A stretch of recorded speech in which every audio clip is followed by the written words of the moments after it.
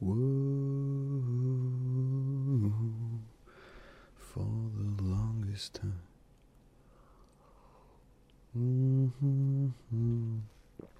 For the longest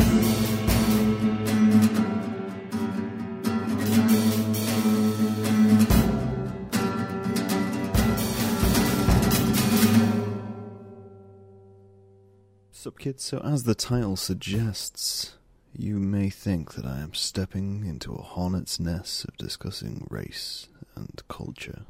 Which I am. I can't deny that. Every time I step into discussing something, I'm potentially stepping into a bit of a hornet's nest. This one more so because, I'm white. I know the cat's out of the bag on that one. And shockingly, I'm identified as a white male, which has lots of concept and symbology and privilege and all these things attached to it, which you can't really avoid. This is kind of like the starting point of this, is you can't really avoid it. There's a lot of things attached to this, so we're going to try and work through that as we discuss what I wanted to discuss, which essentially just breaks down to one clearly defined line: is that I have never had to prove that I am white. Some people may be thinking I've gone insane. You may be right. So, recently, literally last night. Last night I went to a gig. It was a fantastic gig. It was at the Engine Shed in the town where I live. And it was a orchestral rendition of Dr. Dre's 2001 album. Now, first off, that sounds like the whitest event you can kind of imagine. But we went to this gig, and it's not the first rap gig I've been to. It certainly won't be the last rap gig I'll go to. I've been to rap shows before, and they've always been a little bit awkward, and always been a little bit weird. But a comment came up a couple of times in the night, which I was already thinking about discussing this whole concept of race and culture for myself.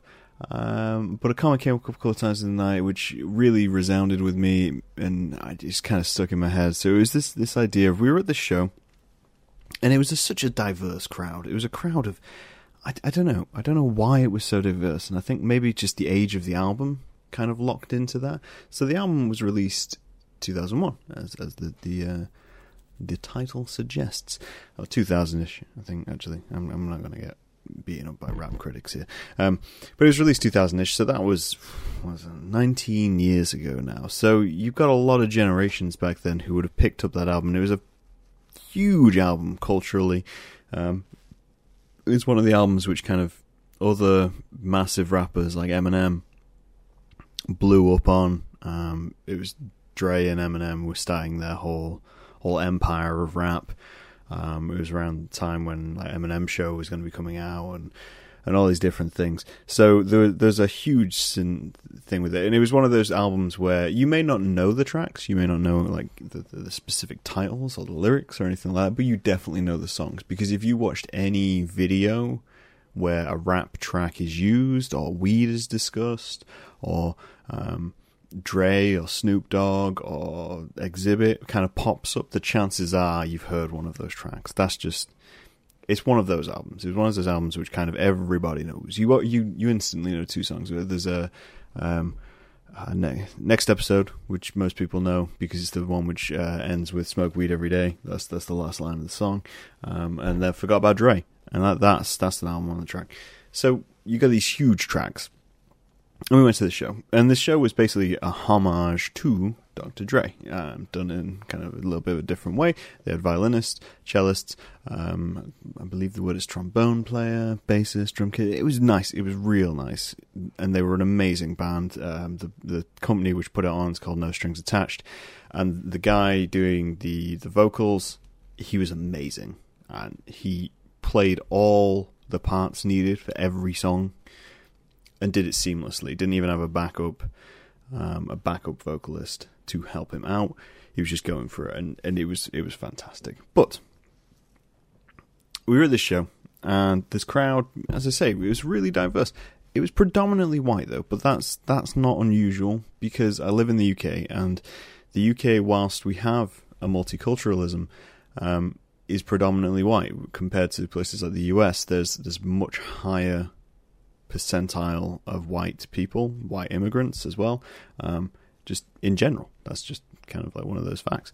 So when you go to a show like this, you're going to see the majority of that. Lincoln itself as a place is extremely white.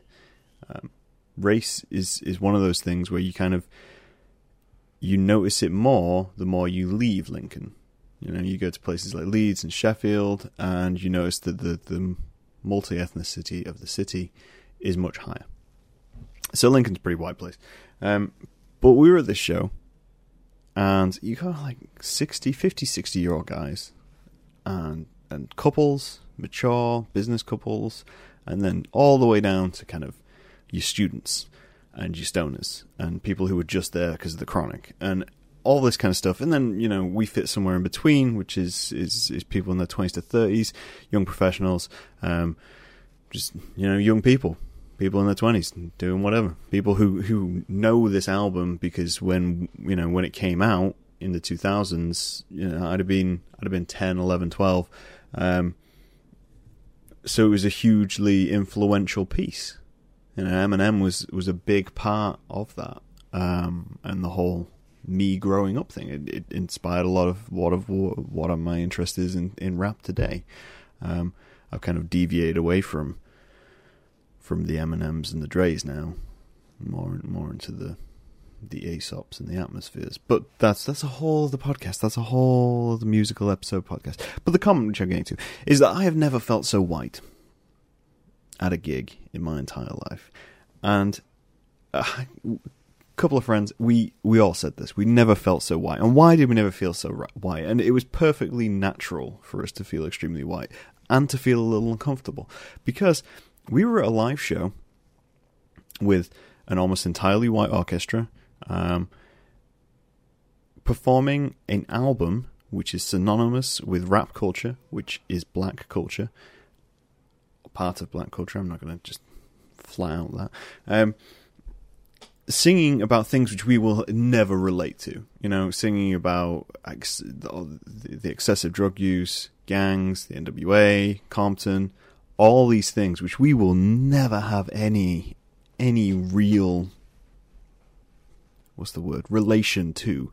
And yet, we're in this crowd, we're really enjoying ourselves, we know all the songs by heart, we know all the tracks, all the lyrics, and it's completely foreign to us. So it was completely natural to feel a little uncomfortable.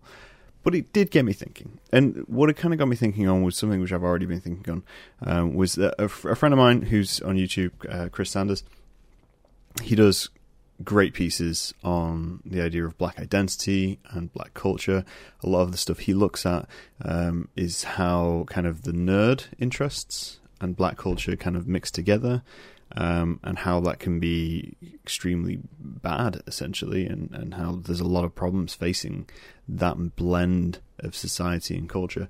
As well, he's just recently posted a video about Black History Month and the things which are going on currently in the news, and he always goes really in depth, and I always find it fascinating and really interesting, because as a white guy, the race conversation is fascinating to me, and part of the reason it's fascinating and not terrifying is because, you know, I'm white, so I'm privileged, and that's fine. That's just how it is. You know, that's what needs to change. But that's where I'm sat.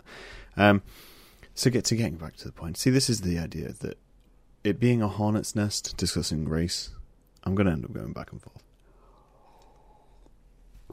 But what is the point you're trying to make, Graham? Oh, the point I'm trying to make. I forgot all about that bit. Okay, yeah, okay. So, it got me thinking this whole idea that I've had black friends, I've had Asian friends, people from all different backgrounds, and a lot of them see their race and their culture as a huge part of their identity, and can even become insecure about the idea of proving that. And this whole question arose in my mind, because I've heard it come from black friends of, oh, I can't do that, or I can't explore this because it's not black enough. You know, am I black enough? That becomes a whole question. And I was like, okay, well, that's interesting. And then I realised that it's also come from Asian friends of mine. They're like, yeah, or it's too Asian. Some things are too Asian. I can't do this because it's too Asian, or I can't do this because I don't feel Asian enough. And how different societies and cultures will ostracize those people who aren't adhering enough to, in a way, the stereotype. There's that episode of The Fresh Prince of Bel-Air when Carlton gets basically called out by people. It's not sorority, that's not the word. Is it a frat? I think it's a frat. Either way, he gets called out about his culture because obviously he's a rich black guy. And he gets called out, and he goes on to this big speech about how it shouldn't matter how he dresses, what his musical interests are, that he's still facing the same problems that every other black male was facing. And it's a hugely powerful piece. I suggest you go YouTube it if you don't. It's like Carlton Banks stands up for himself or something like that. But it's this huge thing, and it basically triggered into my mind this whole idea of, I'm 29. I have never had a moment in my entire life where I've thought, am I white enough? And that seems weird to me right now because I'm considering it. But that's essentially what everyone, I don't know anyone who's sat and gone, am I too white? Am I too white? Am I not white enough? Am I sitting here going, oh, I wonder if I'm adhering to white culture enough? And that's, in a way, that's part of the kind of, not the problem, but the whole not mythology, theory behind it all. So it opens up this whole question of what is white culture. And my personal opinion is there isn't really a definitive answer to this. White culture as a process, as a symbol, as a whatever concept you want to define it as, comes as quite a vague term, and it's, in a way, it's intentionally vague. It's intentionally vague because it's allowed and has allowed and does allow us to kind of put our fingers into everything. And that's something which has gone on for literally forever. So this whole idea of defining something which is extremely white becomes quite odd to me. And yet it exists. It exists every day. What I did find interesting, so I did a little bit of Googling prior to this because I wanted to do a little bit of research, and I found some interesting things. First off, did you know that if you search white stereotypes, you don't really get any results? There's no kind of like straight to page of people listing white stereotypes. There is a fantastic article called "What is White Culture Exactly?" on The Guardian, which I read, describing things, and I'll get back to it in a minute. But what I found more interesting / more hilarious is that you can search white stereotypes and nothing will come up. But if you search white girl stereotypes, you get a whole list. You get a whole list of white girl stereotypes, and I found that incredibly interesting. That as a society, as white people, or even outside of white people, that we've decided that females can have the stereotype, but males can't. And yet I know of white male stereotypes. There's a few things which kind of get flagged with me as white guy stereotypes. For instance, Pokemon cards. That's a pretty white guy stereotype. That was kind of there. But also metal music, an interest in metal. That is quite a white person stereotype because a lot of metal music was born out of Eastern Europe, which is predominantly white.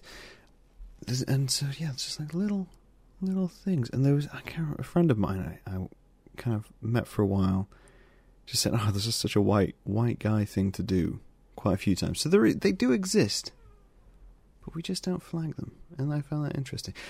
Coming off the list of white girl stereotypes, I read through it, and I don't even know if these are real, because a lot of these I put down just to plain marketing. Like one of them is to love Starbucks, to love Katy Perry. And to me, they're not stereotypes. That's just mass advertising. You can't really avoid liking those things. I'm not a fan of Katy Perry, by the way. I like Starbucks to an extent. But that's not necessarily a stereotype. That's just something you've been heavily advertised. So how can you avoid that? You know, pumpkin spice, yoga pants. These aren't things which are what's the word? Synonymous with being white. These are just things we're living within the culture which you live in. You know, what else was it? You enjoy Pitch Perfect. Again, this is advertising. You know, Nutella.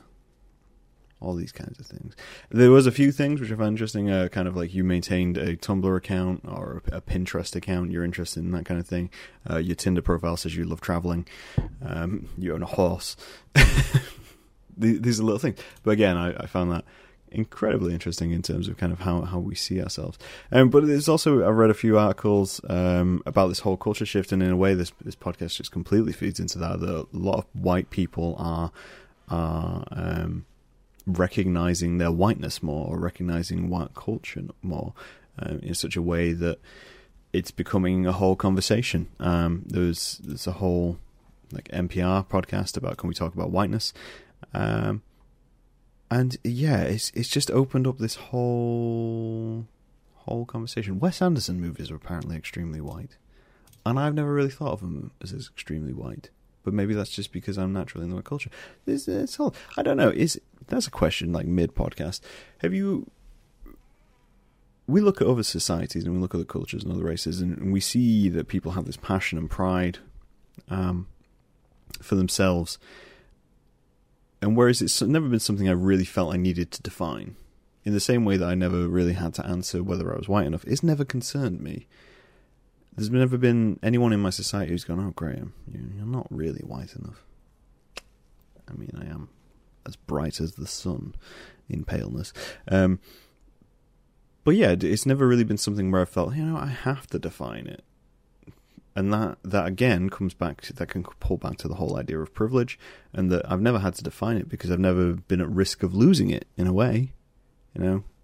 There's this huge amount of British stereotypes of which people get really upbeat and angry over, and this idea of you're losing British culture and all this kind of stuff. And in a way, you could say the British culture is white culture because of the predominantly white society.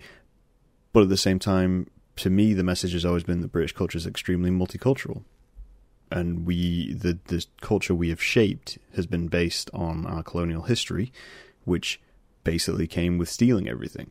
So again, we end up in this vague period of where our culture is just to ingratiate everything else into it, not to maintain it. Why would you maintain something? Just keep letting it evolve and evolve. We lose things. We lose Ugg boots along the way. It's not the biggest tragedy in the world. Oh no, you can't make a roast. Oh, of course you can make a roast. Just go out and make a roast if you want to make a roast. No one's stopping you. No one's going to come into your house and say you're not allowed to do it because it's not culturally appropriate. Sorry, getting on a little bit of a rant. Back to this article. So this article which I read, it starts off with a very similar message which I thought of. That whiteness is hard to define. It's extremely hard to define. So this article comes from Mona, I want to see, Chalabi? Yeah, Mona Chalabi. I'm going to go with Chalabi. Apologies if it's wrong. I don't know if she'll ever even see this podcast of me rambling about my race. And it kind of came from her, and she describes if she, after a few months of moving to New York, a magical conversation happened that would radically shift her psyche forever. And she was telling a friend that she'd gone to a favourite shop, and he asked her, "Who served you? Was it a tall white guy?" And this confused her, because no one had ever really used white as a descriptive term off the bat. You say I go to the shop and I was served with some guy. If you're in the UK, you would assume it was white. You would assume the person who served you was white, unless specified otherwise. And that's because, this article says that as a country, it's 86% white. In terms of the national ethnicity of the UK, in 2011, it was 86% white. And that's the standard. In school, I went to school. I can only remember a couple of non-white people within my school. College, it was a bit more diverse because you bring so many schools together. But for the most part, the people who you were seeing in illustration were all white. The people who you were seeing kind of on their TV, everyone's white. it was never a thing. The way people were presented as other cultures were usually, for the most part, presented as enemies or on Crime Watch. And that's the message you were driven to. It's gotten a lot better in the last few years due to people being more aware, but overall, that's a huge thing. But getting back to the kind of the nitty-gritty, in a way, white as a culture feels like kind of like an absence. As I say, it's an absence of a definitive answer. But I found some of the answers which are in this really, really interesting. So this was based, a lot of this information is based on the US, but it likely applies to us anyway because we're all kind of like mixed into the whole Western culture ideology. But, what do white people eat? Vegetables. That's apparently what white people eat. According to the US Department of Agriculture, latest data shows that the average white American eats 16 pounds more vegetables at home each year than other non-white Americans. Now, what is interesting is a lot of these statistics also kind of give you an insight into other stereotypes and other cultural problems which kind of blend into. So from the statistic that most white people eat vegetables, there's also another statistic that, the obesity factor in the US, but most people are eating vegetables. Then why are they so obese? And it's because, the way theirs works, some things are classed as vegetables, some which probably shouldn't be classed as vegetables. You class a potato fries, it's a vegetable. It's still a fry, though, isn't it? What do white people drink? Alcohol. In terms of drinking culture in the UK, we have a huge drinking culture. Binge drinking originated in the UK as a term. The whole idea of people getting passed out when they were like 11 years old, house parties, all this kind of stuff. Yeah, that I can completely agree. That as a white person, alcohol is probably one of the defining factors of our culture. Typical white name. According to this, the most typical white name is Joseph Yoder. That's Yoda as in Yoder. And that was based on a census, which was done in the US. So it kind of blends. The other list of white names is Kruger, Mueller, Koch, Schwartz, Schmidt, Novak, Schneider, Schroeder, and Haas.